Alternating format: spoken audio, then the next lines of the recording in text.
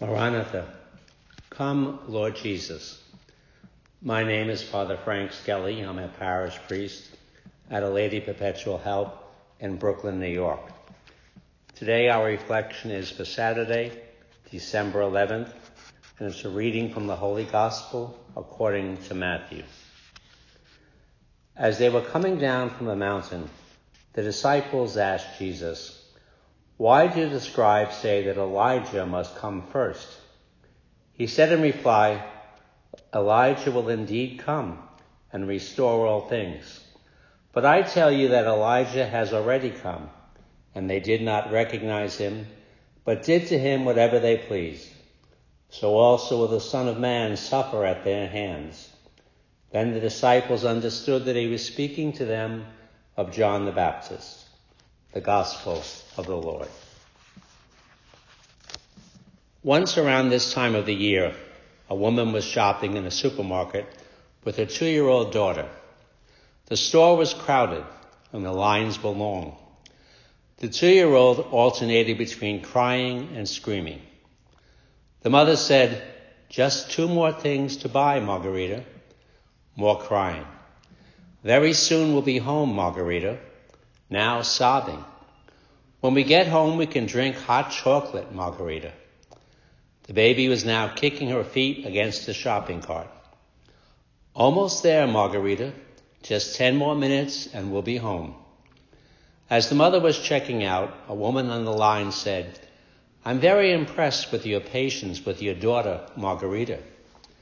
The mother responded, "My daughter's name is Dulce. I'm Margarita." We've all had those days when we were just hanging on. Advent is a time of waiting, of expectation. One of the saddest experiences in life is waiting for someone who does not come. The apostles were waiting for Elijah, one of the greatest prophets in the Hebrew scripture. Jesus basically tells his apostles today that Elijah came and you missed him.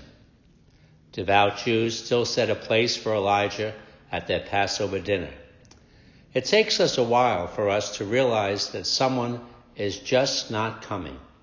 It takes us a while for us to realize that something is just not going to happen. Our life is not going to live up to our expectations. Just what are we waiting for in this time of Advent? COVID to fade away, justice for all in our country, the conversion of a family member, peace and harmony in our family. What are we waiting for? Years ago, I ran a summer day camp, and I would travel with 200 children on the subways in New York City. This was before cell phones existed. I told the children if they somehow got left at a station, stand against the wall, and I would come back for them. And so it happened. One of our little boys stepped onto the platform to let someone off the train. The doors closed, and he was left on the station. We were on a downtown express train, so I had to go to the next stop, change to an uptown train, and come back to the downtown station. When I arrived, I was met by 2 police officers who asked me, "Are you Father Skelly?" When I said yes, they told me that there was a little boy standing against the wall, and he would not budge because Father Skelly was coming to get him. They had offered him ice cream, but he refused and stood against the wall. What if I had not come back for him? He would still be waiting. Waiting for someone or something that does not come is one of the saddest experiences in life. None of our lives have turned out as we had expected. We have missed opportunities. Elijah has come and we have not recognized him. But Advent is a time for hope, a time to go into our depths and go to that place in ourselves that knows and believes.